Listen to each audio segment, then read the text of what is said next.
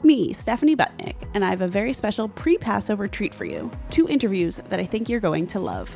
So whether you're cleaning out all the chametz in your house right now, or working from home and hoping your cat doesn't step in front of the Zoom camera again, or frantically searching online for Passover recipes, here's a little something to entertain you along the way. First, I talk with Marcy Goldman, author of the Newish Jewish Cookbook, whose caramel matzah crunch might just be the most famous Passover recipe on the internet. And then, a few months back, I visited Jack's wife Frida, one of my favorite restaurants in New York City. I sat down with owners Maya and Dean Jankelowitz, who told me all about their seders growing up in Israel and South Africa. They also gave me some expert tips about creating the perfect ambiance for hosting a Passover seder.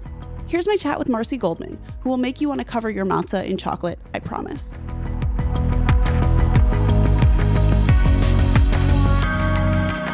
I am here with Marcy Goldman. She's a master baker and the author of the Newish Jewish Cookbook. She's also the creator of the greatest Passover dessert to ever exist. Welcome, Marcy. Oh, wow. That's quite an intro. Thank you. It's lovely to be here. So will you tell us a little bit about the Newish Jewish Cookbook, which is impeccably named? And I think it captured everything. It sort of has that kind of upbeat sort of feel. I thought it would appeal to a few different generations and give the sort of the cachet of what Newish Jewish is all about, which is a little bit of classic things that are respun and brought forward and freshened and mixed with some global influences. So chapter 11 is all about Passover, and there are so many dishes. I didn't actually realize there could be this many dishes for Passover. So let's talk about your caramel matzah crunch, which sort of precedes you on the internet a little bit. Yeah. I have lawsuit muffins is another iconic one, and my honey cake, which gets a lot of ink. The matzah butter crunch I did about 1984, so I had a new toddler in the house and he ate nothing. And at that point, Passover was coming up, and I thought, he won't eat anything. And I used to make a little confection with soda crackers. And I thought, I wonder if this would work with matzah, if it would be porous enough, because you're basically melting butter or unsalted margarine and brown sugar, pouring it over crackers or matzah and baking it. And indeed, it was porous enough. It sort of sponged up all the good toffee. And that's how matzah butter crunch was born. And then I, of course, put chocolate on it. Each year I do something different myself. I'll put white chocolate and smear it with apricot jam so you have a marbleized effect. But when you find something that is really easy, it's basically 3 ingredients and there's no technique involved, you can't really go wrong. So this is your trademark dish. I mean, is this something you feel like you have to make at this point every year, or are you excited to make it? Well, I'm excited. It says the holidays to me. The idea that so many people collectively were all making it together, and people write me through my website telling me that they made 4 boxes that have already been devoured before Passover, or they did it this way or that way, or they added large grains of sea salt or bitter chocolate, or they've had a little bit of mint extract and changed it up.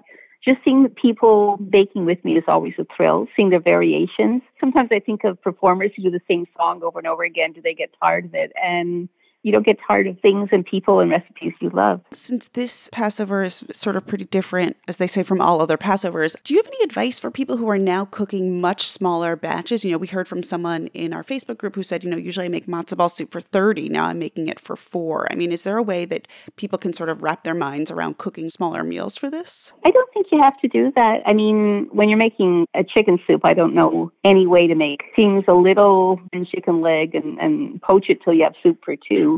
I think I would go with make the soup for 30, divide it into 5 bundles, and you go around and deposit soup on people's doorsteps or after the holiday and give it out then. I think the big batch of soup is going to find many people that would love it. You just have to maybe distribute it in a different way. I love that, because I was going to say, it's great, you'll have a lot of leftovers, but you went with helping other people and giving them matzo ball soup, which is the much nicer approach. So far as we've seen, food prepared by people, even, those of us who are in quarantine, is fine. And it's so heartwarming. And it's the one thing that we certainly can do. And I'd sooner, make the extra. I just make it, and you never know. You pass by a fire station, you visit a neighbor, a friend, you remember the hairdressers always goes the extra distance. It never goes to waste, the extra that you have. I love that. That's such a nice idea. So what's the homemade matzah recipe like? It's water and flour. You can put in a pinch of salt, and then you stretch it out in very thin slabs, and it goes into a 500-degree oven until it buckles. Well, you prick it with a fork, and then it buckles and blisters. And it tastes like the shmira matzah, the very religious matzah. Wow, that sounds great. So if people want to find your matzah butter crunch, if people want to find the newest Jewish cookbook, how do we get a hold of you and your master baking? Well, my central place is my website, betterbaking.com. I've been there for 23 years, 23 Passovers. And the cookbook is available in all independent bookstores. You could order it, or on Amazon, Indigo, Barnes & Noble. You can get it as a print book or ebook.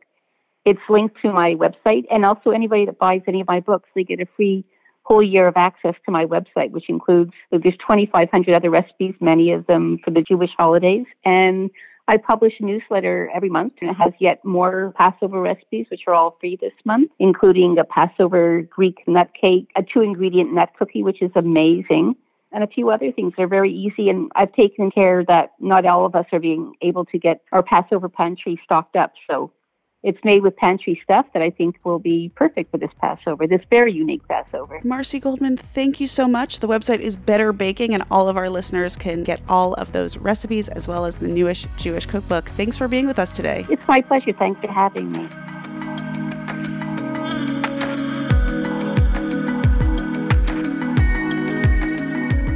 You can find Marcy's recipes and her cookbooks at betterbaking.com. And now, here's my visit to Jack's wife, Frida. This was recorded before the city shut down, when restaurants were bustling and we all thought our Seders would be normal. But I think their advice about creating a warm and welcoming environment is still extremely relevant.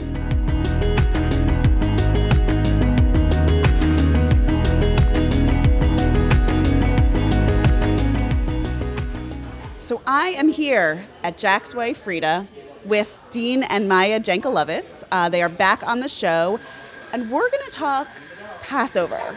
Because as I understand it, like, the Seder is basically a dinner party. And you two now own 3 restaurants. You guys are you came up through the New York hospitality world.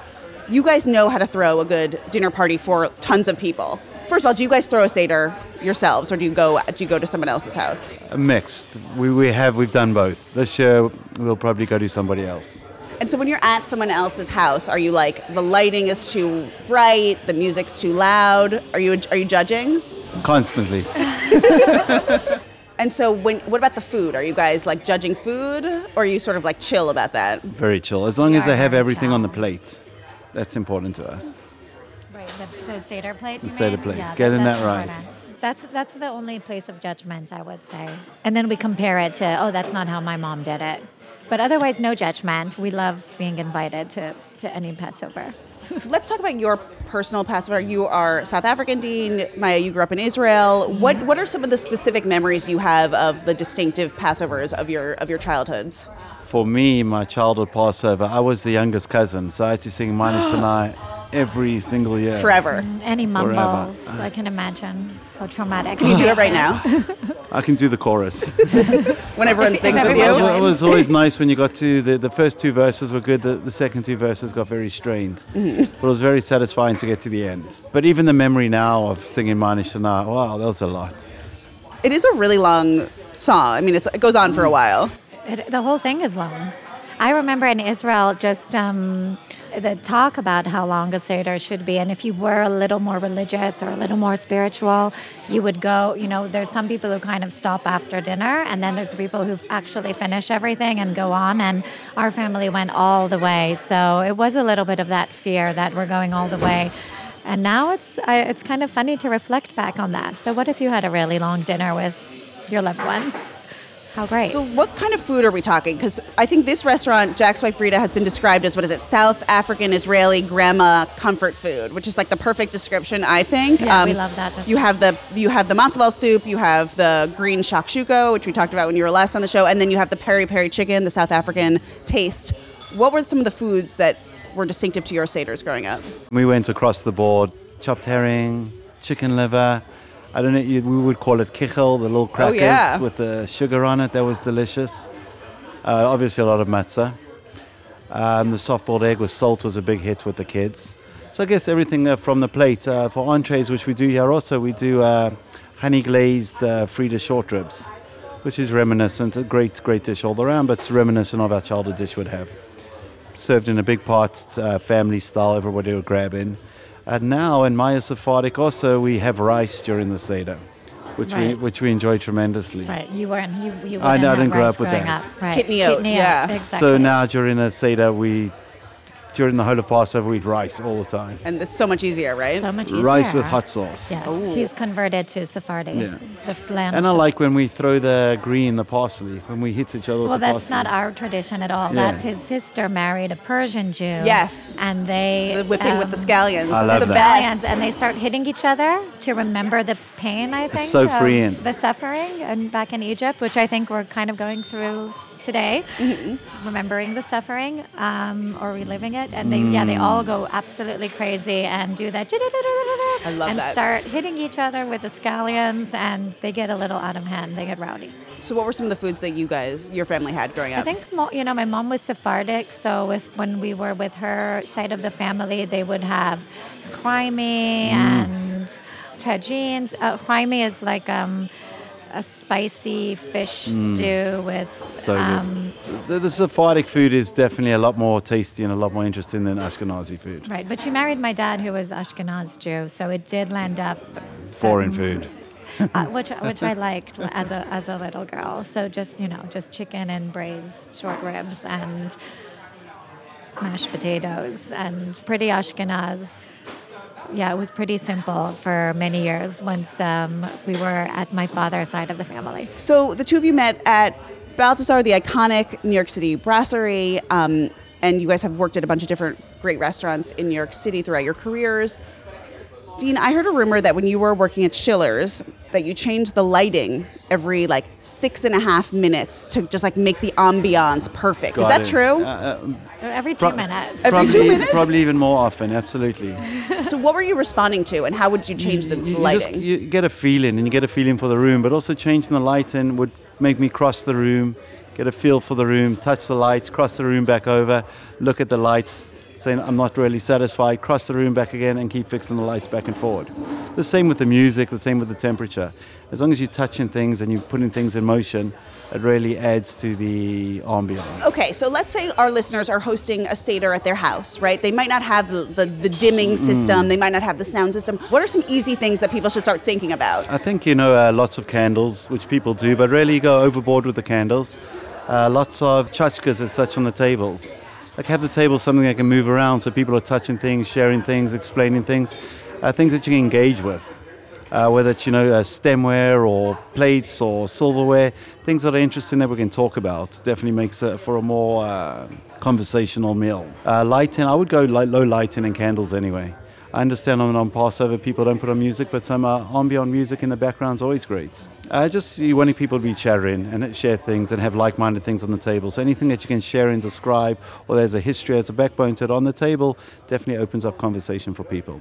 But lots of candles and lots of things on the table. And with Passover, it's kind of easy because you have...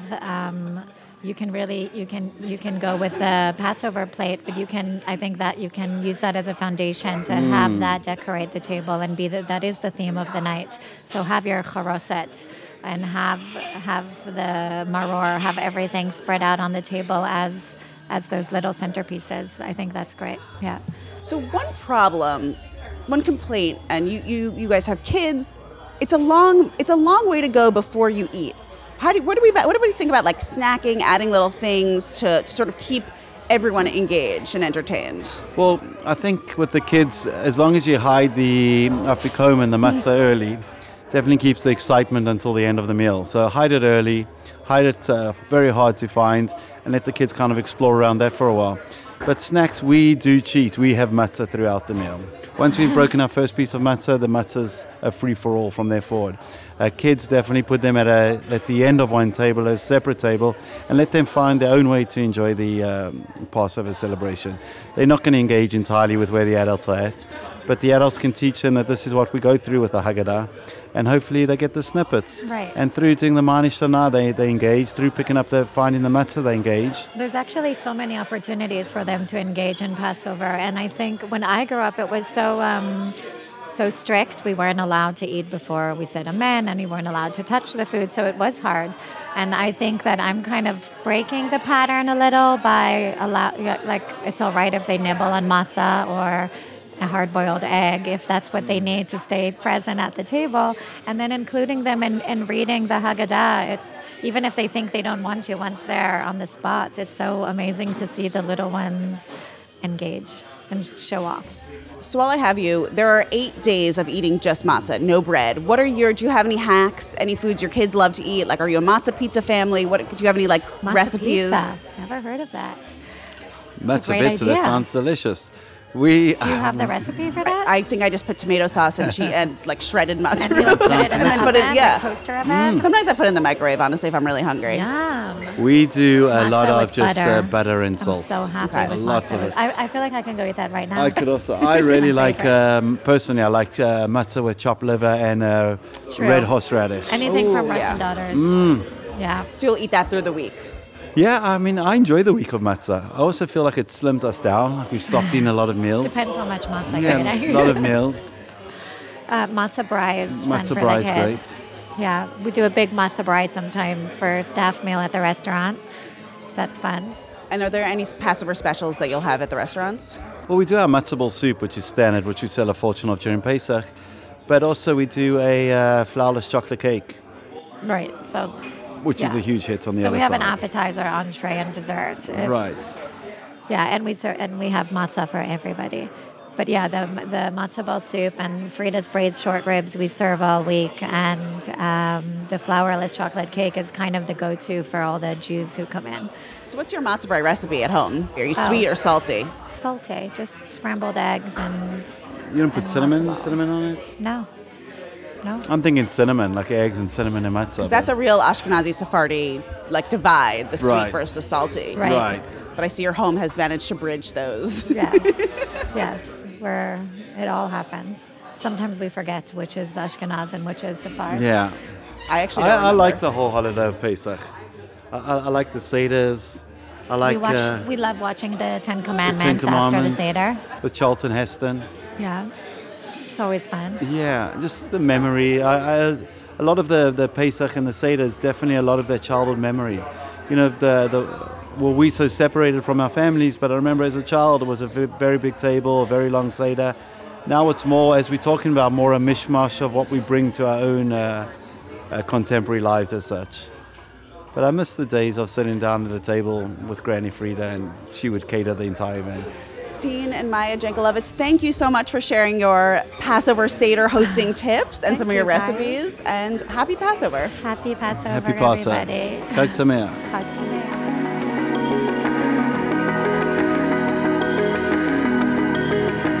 Thanks to Dean and Maya Jankelowitz for sitting down with me and also feeding me after the interview. I look forward to getting back to your restaurants when this is all over. Unorthodox is brought to you by Tablet Magazine on the web at tabletmag.com. Send us photos of your matzah creations at unorthodox@tabletmag.com and subscribe to our newsletter at bit.ly/unorthodoxpodcast. Follow us on Instagram at unorthodoxpodcast and on Twitter at unorthodox_pod.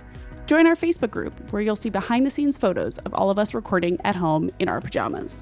The show is produced by Josh Cross and Sarah Fredman-Ader. Our artwork is by the amazing Esther Werdiger. Our theme music is by Golem, online at golemrocks.com. Wishing you all a meaningful Passover. Shalom, friends.